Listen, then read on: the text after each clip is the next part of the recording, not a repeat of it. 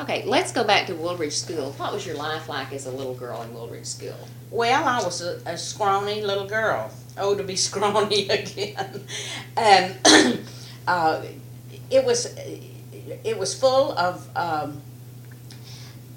teachers that I guess you remember your grammar school teachers better than you remember any others. I remember very well the writing room where we did Spencerian penmanship and we did ovals and push pulls, and I think I won a prize from Scarborough's. All the school children in town were given prizes for the best penmanship, and they really worked on penmanship then. Of course, later when I learned to type, my penmanship was out the window.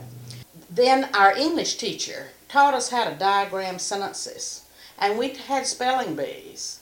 And I have always been a little bit impatient with people who cannot spell, but there's a whole generation of very intelligent and bright young people we've turned out who do not remotely know how to spell. They learn block reading. But I remember the English teacher was Mrs. Burton, and she got a hold your breath divorce while she was teaching. And we all kind of heard this at home behind whispers that the divorced teacher was teaching in school.